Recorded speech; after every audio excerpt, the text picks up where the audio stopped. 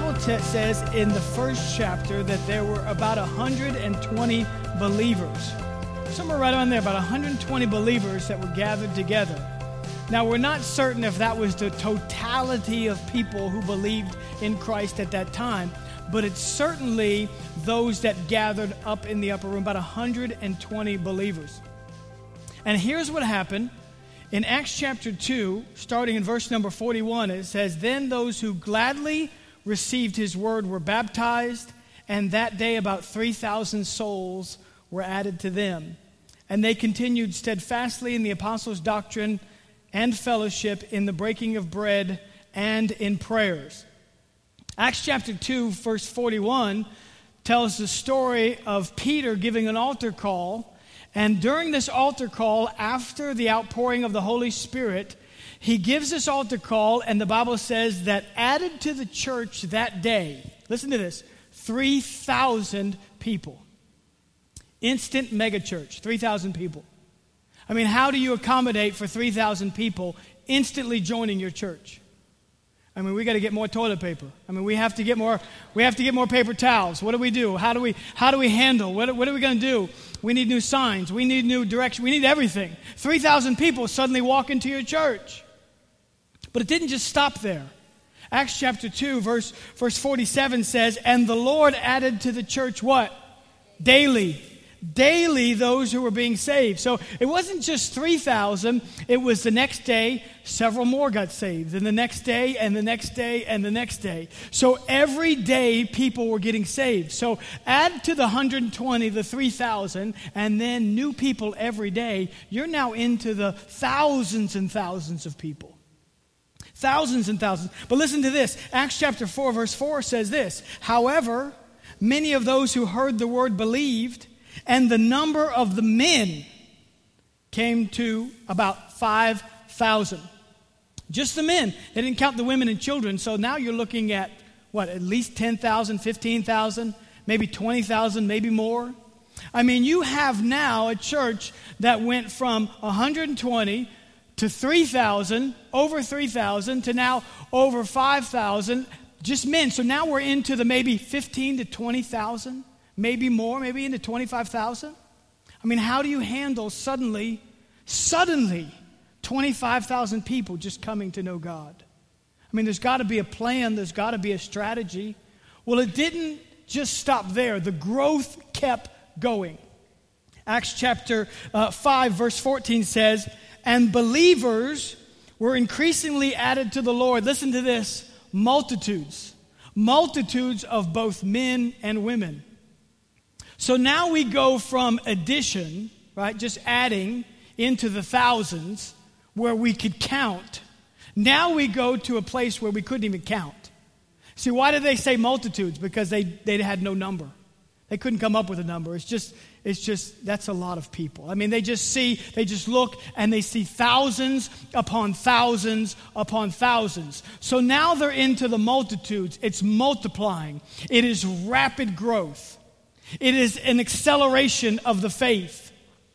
People are getting saved. There is revival. There is all this incredible outpouring of the Holy Spirit. And thousands upon thousands. And now we could probably be well over 25,000. Maybe way beyond that. Multitudes of people coming to know God. In Acts chapter 6, verse 7, it says, "Then the word of God spread, and the number of the disciples multiplied greatly in Jerusalem, and great many of the priests were obedient to the faith." So priests are getting saved. They're multiplying greatly. How do you handle this kind of growth? What if thousands walk into the church tomorrow? What do you do? Well, before they multiplied this greatly, they actually had a strategy. And here's their strategy. It's back in Acts chapter 2. Acts chapter 2, verse number 46 says, "So continuing daily with one accord," listen to this, "in the temple, and breaking bread," how? "From house to house. They ate their food with gladness and simplicity of heart." The early church had a strategy. How do we disciple? How do we minister? How do we facilitate this kind of growth? So they had a twofold strategy that was from God. The first one, it says, we will meet in the temple. We will meet in rows. That's what I call just meeting in rows. It's in the temple. Listen, I love that. I love church. I am a church kid from day one. I don't remember ever not being in church. I remember sitting at a church and I sat in pews. My feet would just dangle. I could not wait for the day my feet would actually touch the ground.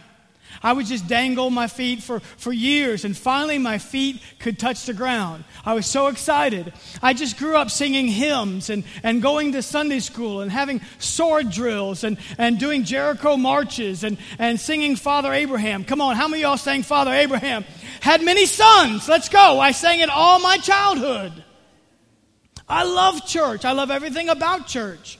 If I wasn't pastoring, I'd still just be attending and be involved. I just love coming together, man. I don't like to miss church ever. I don't care if it's a holiday weekend or whenever. I love coming to church. I love worshiping. I like worshiping. I like coming in, and I like lifting my hands, and I like singing. I like singing. I don't sing as good as Mark, but I still sing. Now, every now and then I hit a note. And I look at my wife to see if she heard it. I just kind of glance over, and I go, Lord, please tell me Cynthia didn't just hear that note. And she's just worshiping, you know. And that's why I like the music a little loud, because I don't like to hear myself. I like to hear the music and the singers, not me, okay? You don't want to hear me. Maybe you grew up Church of Christ. Church of Christ, they have no instruments. How do you have church without instruments? They just sing a cappella. I won't be going to a Church of Christ ever. Never, ever, ever. I like to hear the music, and I like to sing loud. I like the music louder than me, but I love it because I love the worship. Man, I love to come in. I can't wait for Sundays. I get the song list ahead of time, and I get excited when we have certain songs. I'm like, yeah, I can't wait to come to church to sing that song because I love to worship God. There is a place where we come called church, where we can gather in rows, and man, we love it. And it's necessary. And we come and we greet each other, and we get to know each other a little bit, and we shake a hand, and we maybe hug a neck, and we hear preaching, and there's a place for that. It's necessary. And they had that in the early church. They met in the temple. Now, you say, well, Pastor, they can't fit that many people. No, they could. They could fit a lot of people in the temple.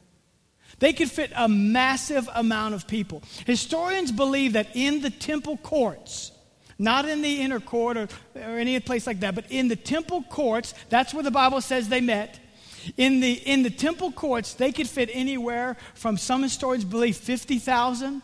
Some believe up to 100,000 people could gather inside those courts. You've seen maybe when they would elect a new pope and they gather around the Vatican, you see in those, that's a massive amount of people gathered together. And that's what they did. They gathered together. I imagine they worshiped together. I imagine maybe they played instruments, and somebody maybe shared something. Somehow there was prayer that was offered up. There was worship offered up. Man, there's a place for that. It is necessary to come to church, to sit in rows, to worship God. There is a place for that. But they did not stop there. There was another part of their plan. The second part of their plan was that they met from house to house. House to house. Man, that's where you meet in smaller groups. You can't fit 50,000. You can't fit 10,000. They couldn't fit 5,000 or 1,000 in a house. They could just fit a very small group. Around the world, they're called house churches. I've been to them. My first trip in 2000 to Vietnam, I went to preach at a house church. Pastor Clark said, I'm going to send you to a house church. You're going to preach today. I got in with the car. a taxi with a guy. I had no idea who he was. He spoke English. He said, we're going to go down. They zigged me around. We went from street to street, corner to corner, alley to alley. Finally, we ended up in this little side street. He said, wait right here. We're going to come and get you. Don't move. I didn't move. He grabbed me. A couple Vietnamese guys came and got me. Man, they ducked me down. We ran. We went from a hallway to a room to another hallway, back into a back room. And then I get into this room, and people are praising God. They're worshiping God. They're singing. And I realize this is just somebody's house. It's house church. They couldn't meet in large gatherings because of communism. At the time in 2000, it was illegal to gather. And so it's just a house church. We have small groups. They're not called house churches. We call them small groups. What are they? They're a smaller group of believers gathered together. And in the early church, they met together daily in the temple, in the courts, and then they also met, though, from house to house, and they ate together. Come on, somebody. I like it when we eat, too. Huh? We eat and we have fellowship. There's something about it. There's just something about gathering together in large groups, man, where we worship God. That's fantastic. But there's also something about gathering in smaller groups. This is where care happens. This is where people form relationships. We can't form relationships in rows. That doesn't happen. We come to church, and we see somebody, and we shake a hand, and we say, hi, how are you? What is the response? Good. Great. How are you? I'm great. You could have had the worst week in the history of the world. But what do we tell everybody on Sunday? Great. I'm great. How are you? Oh, I'm great. Huh? House being foreclosed on. Doctor's report saying you got all sorts of things wrong with you, marriage falling apart, kids going crazy. But we come to church, come on now, and we say to everybody, great. We're great, right? And so that's what we do. Why? Because we only get 60 seconds, right? That's all pastor gives you is 60 seconds. Take 60 seconds, shake 5 people's hand, hug a few necks. You don't have time to tell people what's really going on. Now, every now and then you'll find somebody that is a little bit real, and they'll go, "Oh, you don't even want to know. Oh, I ain't got time. I don't have time to tell you about my week." You know. And that's just what is the large church. That's what happens in rows. But when you get in circles, it changes. Everything changes. This is where we can care for people. Show concern for people, meet each other's needs. One of my favorite stories is when we first started the church, man, and we had men's small groups. And let me tell you, men, we're famous for not getting together. We're famous for isolating ourselves. We're famous for building walls. I mean, we're just famous for it. So Eddie Aiello told me this story. It was just great. He said that he came into church one day, and him and Mark Unger, our drummer, were very close, had been close, and Mark said to Eddie, "How you doing?" And Eddie said, "Great." And he said, and Mark looked at him and said, "How you really doing?" And Eddie was just kind of taken back a little bit, like, oh, you want to get real? Okay. See, this is the difference between the large group, which is necessary. We come to worship God, We come to lift our hands, right? I like worship in the large group setting better than the small group setting, okay? That's just me. But in the large group setting, how you doing? Great. In the small group setting, here's what happens. How you really doing? How you really doing? I mean, let's get real. How are you really doing? In the small group setting, this is where people can care for you, man. They can talk to you. Do you know that Jesus himself was a small group leader? In the book of Luke, it talks about how he got his disciples together. And the Bible says that he began to gather together Peter and James, John, Bartholomew, Matthew, Thomas, He went to all these guys. He just listed them down and got to Judas, and there were 12 of them. And he would teach the multitudes, and he would sit them down. And maybe they weren't in the exact rows, and they certainly weren't in padded red chairs, right? But they were in something like rows. They were just gathered. In fact, Bible says they were on a mountainside. One time, the multitude was so great, he had to get in a boat and go just off the shore and stand in the boat and teach to them from the boat. That's life in rows.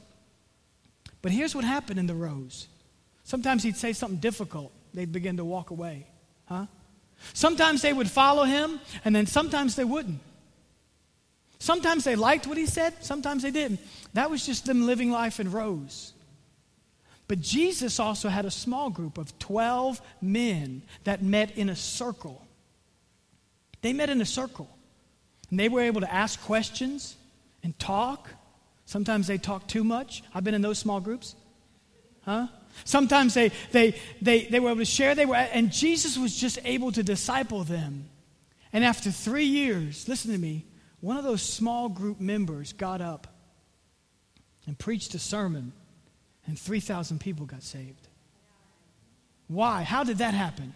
How is it that one of those small groups members would stand there and his shadow, they would just bring sick people across his shadow and people would get healed just by being in his shadow? How is it that one of those small group members would grab somebody by the hand and pick them up and strength came to their ankles and knees and joints and they went leaping and walking and leaping and praising God? How is that happen? It's because he disciplined himself to be in a small group. His name was Peter. He wasn't perfect, and he had his issues, and he sometimes talked too much, and he probably ate more than he should have.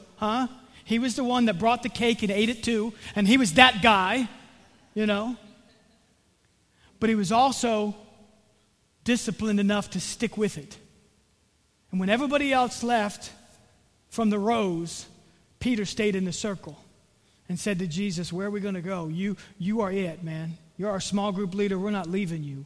We're going to stay committed. We're going to stay real. We're going to get through this thing." And he was able to take his mask down. See, that's what happens sometimes in rows. And I love it. And like I said, I wouldn't replace it for anything. But sometimes in rows, it's just too easy to put on a mask. How are you doing? Great. That's why we have to get deeper. That's why we have to, there's something more. You cannot disciple people in rows. You can only disciple them in circles. Amen? That's why God's calling us to get into circles. Listen, I heard this incredible story from a pastor about small group ministry. He said that he got a call one day that one of his members was in a car accident. And man, he was a little bit ways away, and he went home and he changed real quick from what he was doing, and he rushed to the hospital. And here's the amazing part of this story. When he got to the hospital, everyone in that person's small group had beat him there. He gets to the hospital expecting it to just be him and the person in the car accident and maybe a family member or two. And instead he walks into a hospital room to find the entire small group had gathered there. They beat the pastor there. That's care. That's showing concern for people. Because you may not be going through something today, but how many of you know we're just one phone call away from really needing somebody? We're just one phone call away, One accident, one tragedy away from being so needy.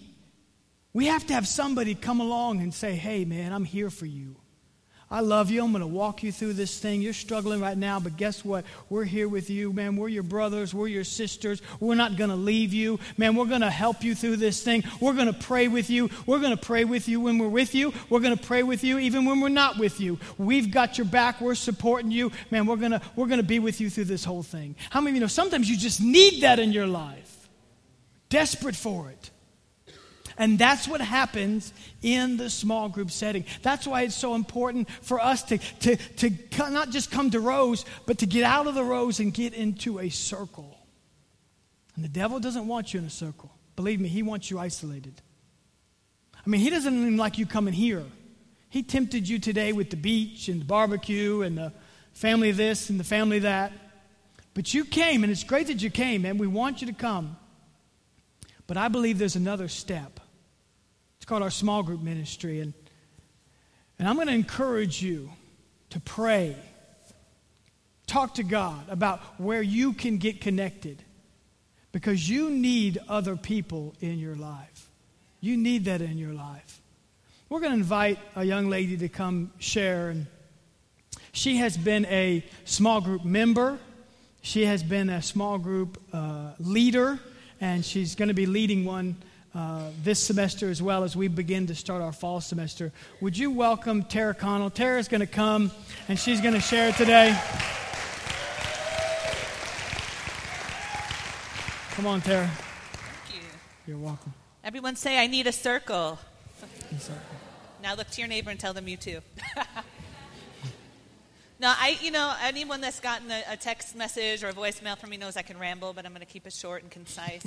There's value. Yeah, everyone's laughing because they know it's the truth. There's value in small groups, and I can attest to that in my own life. Just the growth, the relationships, everything that Pastor preached on today. So true. So true in my own life and so many people that I know as well. The relationships, Frank shared his testimony in the first service. Guys have walls. They don't want to go to small group. Guess what? Ladies do too. So many ladies I know feel rejected by other ladies. They feel isolated. They feel they can't trust other ladies. Those are all lies of the enemy. He wants to separate. He wants to isolate. I encourage you just to plug in and to draw close to other ladies. There's value. There's growth. When I think, I get emotional. When I think about my own life, just seeing examples of godly women, learning how to pray, learning how to read the Bible, having that support network. I don't know about you, but pebbles and rocks and boulders in life happen. And you need someone to pick you up. There's value in this. There's value in the church setting, but there's value in the small group setting. Sometimes you need people to pick you up, to encourage you, to give you joy, to help you pray with those things that you've been going around and around and around with. So I just encourage you, don't get isolated. The Bible says that he's an enemy. He wants to steal, kill, and destroy. He wants to knock your purpose out, knock your plan out, knock the life out of you. Don't let him. Take this step and plug in. Small groups are an amazing way to plug into the vision of the church, the heartbeat of the church. This is your family. Connect. Don't listen to the lies of the enemy. Connect. I just truly encourage you to do that. And I think that's it. Great job, Tara. Amen. Thank you so much. Tara's just done a wonderful job. She's led small groups, and of course, she's just done a great job building relationships and meeting inside of the small group and then meeting outside of the small group. Because like I said before, we don't know what happens tomorrow, next week, next month, or next year. And I do know this, you were not created to walk through this life alone. You were created to be connected in a relationship, in a healthy relationship, in a support system where people can care for you. Would you do this morning? Would you bow your heads and close your eyes?